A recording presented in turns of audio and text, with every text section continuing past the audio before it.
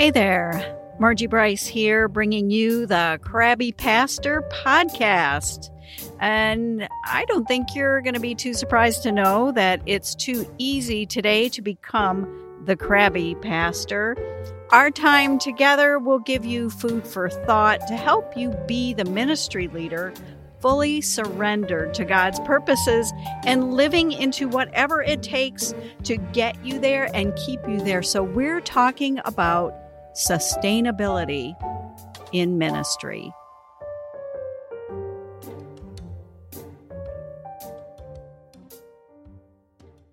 I'm always really grateful when ministry colleagues are willing to share when things don't go well.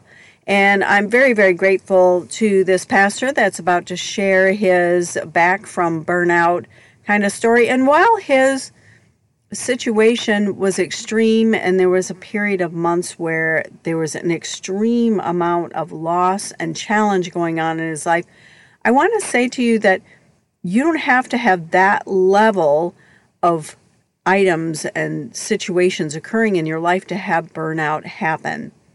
And sometimes as ministry leaders, we isolate, we don't get the help we need, we are concerned about where we can be open, honest, and vulnerable, and we aren't sure where the resources are where we can get help. So I'm hoping that Pastor Pat's story here will prod you to get the help that you need and maybe consider resources, consider who you might speak with, friends, colleagues, supervisors. If you really feel like you don't have anyone, you can always reach out to me at either the Krabby Pastor. You can go to krabbypastor.com and connect with me through the website, or Margie at margiebryce.com. Reach out to me, and maybe I'll put a link in the show notes so you could do that if you really feel like you have no one that you want to hash this around with. So that's my encouragement to you, and listen closely and intently to this veteran pastor tell his story. In this episode of the Krabby Pastor podcast, I am here with Pastor Pat Robbins at Brown City United Methodist Church, and he has so graciously offered to share his story, to talk about the kinds of things that he experienced as he approached burnout and then where he is at now. And I'm very thankful, Pat, that you're willing to come on here, that you're willing to share, always with the hope that other people will come away with something for their toolbox. Yes, I agree. Yes. My pleasure. Oh, thank you. Thank you. So I want to ask you, though, to start out, how long have you been in pastoral ministry? I think I've been in pastoral ministry going on 27 years. 27 years. That's a long time. I know you've had a really good run, a really solid ministry here. And so, and the point of pointing that out is that it's kind of interesting how you were in ministry that long, and then it's later in your ministry that you do come to experience burnout, and it really has caused some shifts for you. But tell us how you came to understand that you were experiencing burnout. Well, it sort of came to pass when the crazy election was going on, and then we were dealing with the pandemic. And like many of our colleagues, there's a lot of stress going on because of the pandemic in the local churches. Here in Brown City, we had 14 of our members had passed away. And that brought a lot of extra stress. At the same time, I had an aunt, an uncle, a grandson that died. My daughter was diagnosed with cancer. My lifelong friend had died, and it was just overwhelming at the time. It all happened, and it seemed like such a short time that it was really hard to breathe. It was hard to find rest. I was pretty weary. People would ask me, are you okay? And I would say, yeah, I'm okay.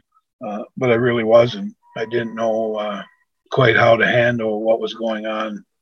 in my body and in my mind, because I also had the COVID. For 17 days, we were pretty sick. Mm-hmm. And after the COVID, I had lost my eyesight and I had to have new lenses put in my eyes. And I'd lost my hearing, so I have hearing aids now. And it all just happened. It was like one right after another, and there was just I didn't know where to turn. And this was over a span of how many months that all this happened? This was over a span of about 13 or 14 months. Okay. I remember you telling me about you were still very passionate about ministry and that you were going to nursing homes, and I think you were crawling up a ladder to.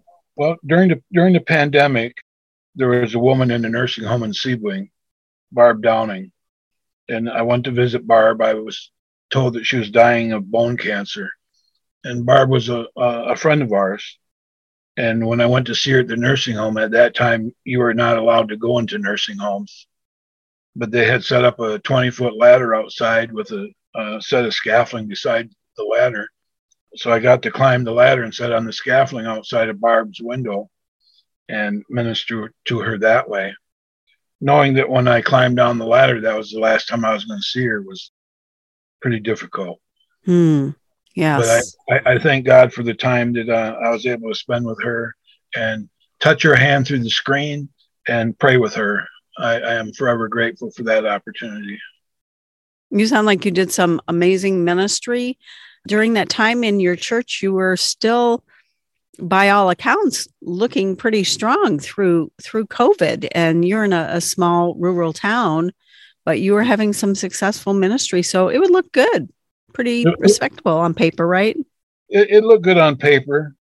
And I think for me, when the day my daughter came over to tell me she had cancer, that was pretty difficult. You know, I have one daughter, and she'll always be my baby girl, no matter how old she was. And it was just, and then a short time after that, our grandson died, and it was just overwhelming. So trying to put on that pastoral face for everybody else, but when you look in the mirror, you were really struggling. I was really struggling. So what would you say the telltale signs of burnout approaching would be? Well, the telltale sign for me was I couldn't sleep, I couldn't eat, I was irritable, and all of a sudden I just wanted to hide because it was really difficult at the time, and it was hard to be the happy-go-loving pastor for everybody when I was hurting so deep inside of myself. Yeah, I was going to say, because I don't think hide is in your nature, really. No, hiding is not in my nature. Yeah. There was just so much stuff going on at the same time. So how did you get the help that you needed? Well, you know, I thank God for the District Board of Ordained Ministry. I'm a local pastor.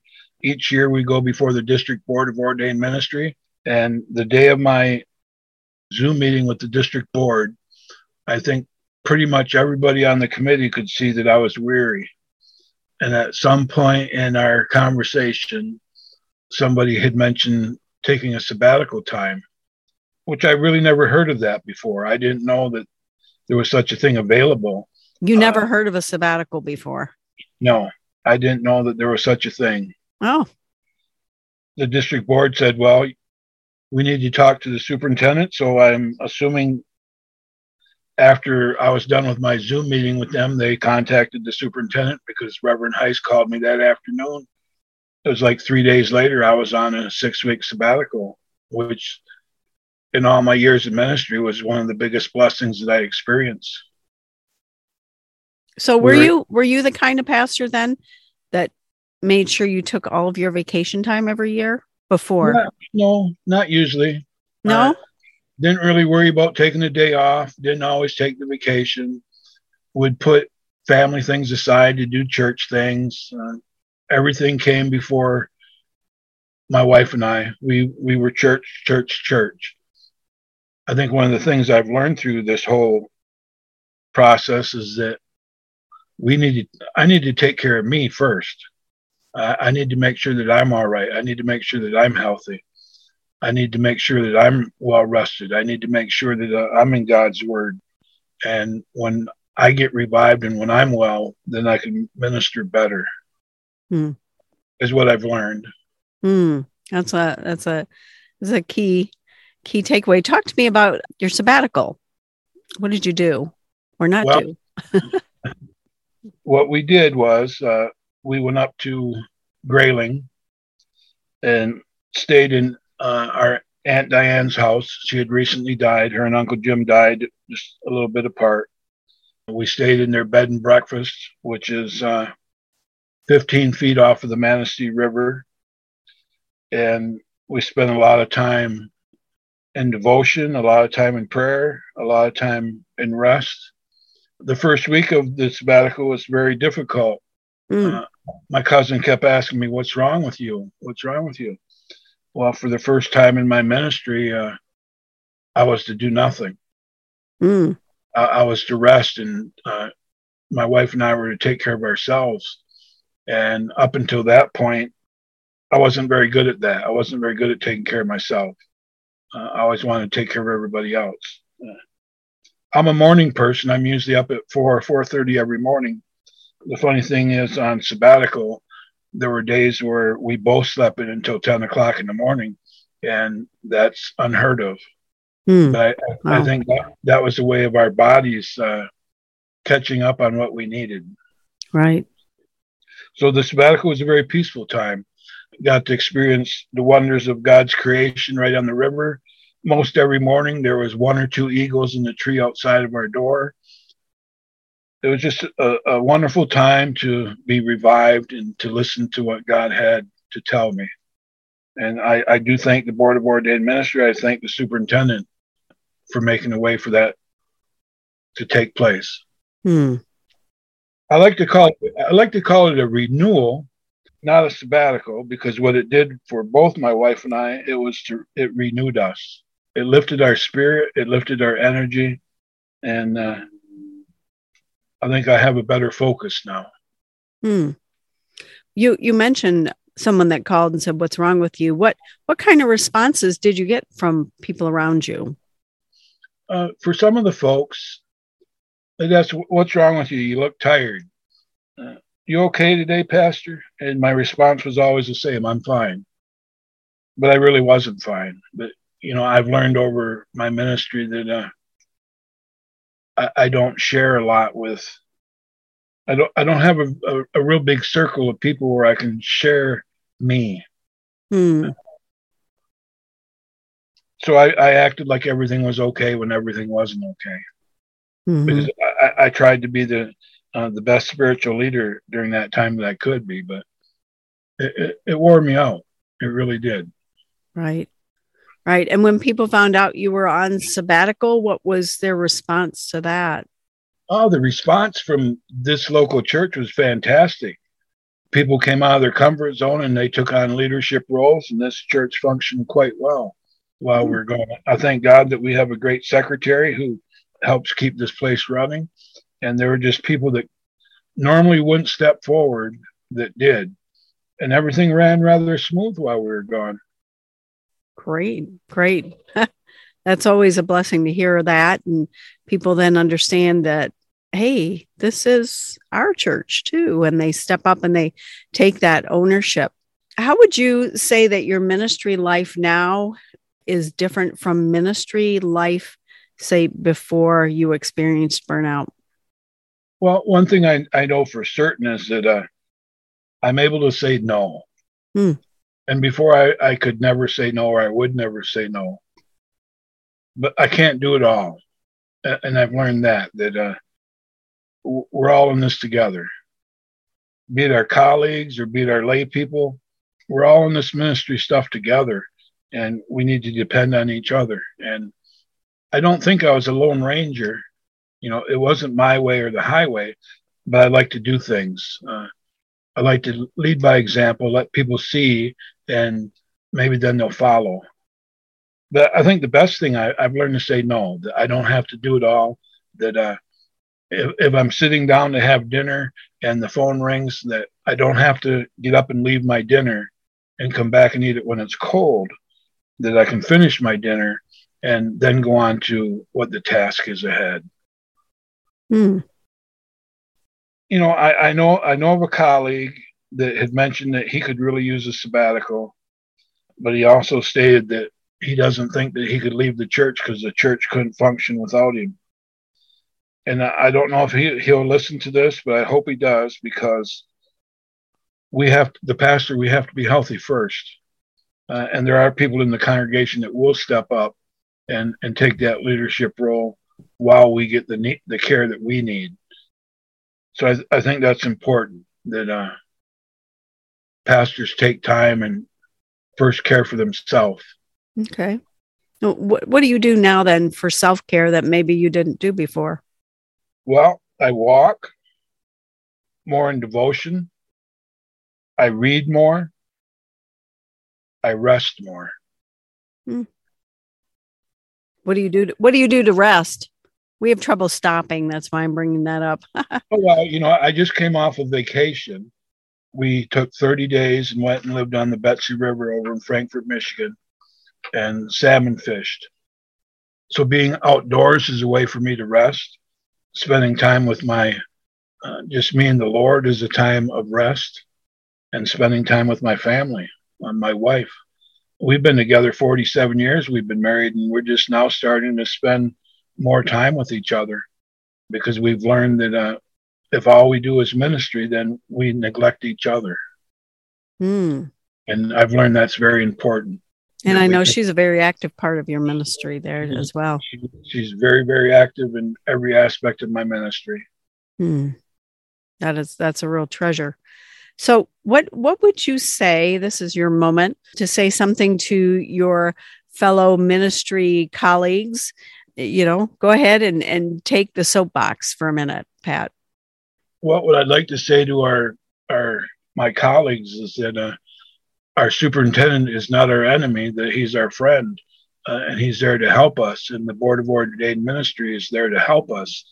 They're not our enemy. And it's okay for us to ask for help, to reach out and find that we're weary and ask for help and see what can be done to help us rejuvenate ourselves. I probably never would have asked, because I didn't know that it was available to have such a thing. But I thank God that my colleagues saw the weariness and mentioned it first, because Karen and I got the blessing of that time away. Great. Well, I really appreciate. Do you want to add anything else to what we've chatted? I really do appreciate your sharing this. When I heard your story of what those 13 months were like, I just, wow, that's a lot. And you don't have to be pressed all the way against the wall like you pretty much were, to seek routine self-care, to seek a sabbatical. I think in some denominations, I think ours, you're eligible every 7 years ish.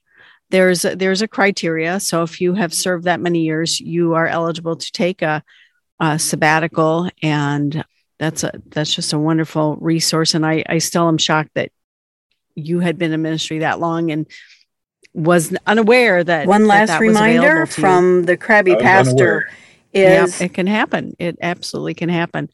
Well, thank you so much for sharing your story and giving us a glimpse into how you can go through burnout and then come back out on the other side in a better place. Because I know ministry is going well for you right now, isn't that? Yes, it is. Things are well.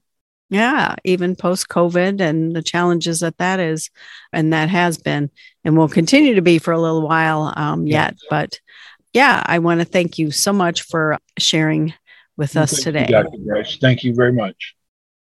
Have a blessed day. Okay, you too.